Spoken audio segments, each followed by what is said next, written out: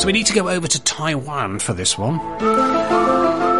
Now, this is where doctors have discovered 4 live bees living inside a woman's tear duct. Yeah, I know what bees?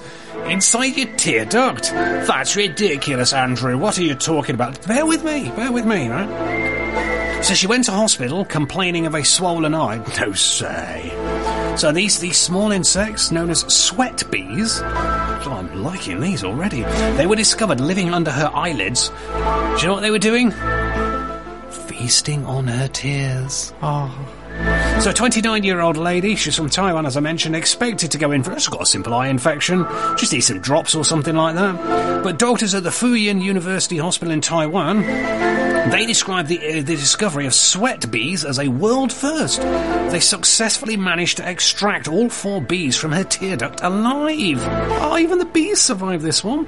So commenting on this incident at a press conference, the hospital's head of ophthalmology, chap by the name of Dr. Hung Chai Ting, he said, I saw something that looked like insect legs and I pulled them out under the microscope slowly one at a time without damaging their bodies because I like bees. The woman, whose name is only given as He, H-E, she's been tending to a family member's grave.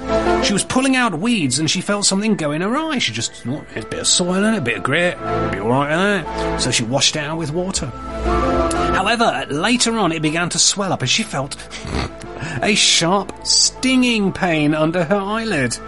So when the lady, visited the hospital the next morning, Dr. Hung, there's her name, suspected she'd got an infection, but had a look with a microscope and saw these tiny legs of bees wriggling in her tear ducts when looked at it.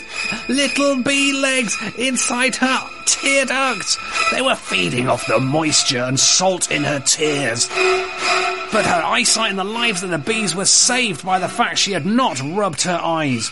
So these sweat bees, right? They're, do you want the full name? The Halictidae bees. Sweat bees. They're attracted to human sweat. They can be found all over the world. They can be found here. He's telling us that they come here as well. Not normally aggressive. They only sting if touched. But once the stinger pierces the skin, it will pump out venom until it is removed. Dr. Hung said that the bees commonly nest in the mountains and close to graves. That's how they'd come into contact with her. So there you go, health tip of the day. If you ever get one of these sweat bees in your eyes, underneath your eyelid, don't rub your eyes, because it will pump out venom until the stinger is removed. You can carry on with your breakfast now. Harry, you want some cream? In the white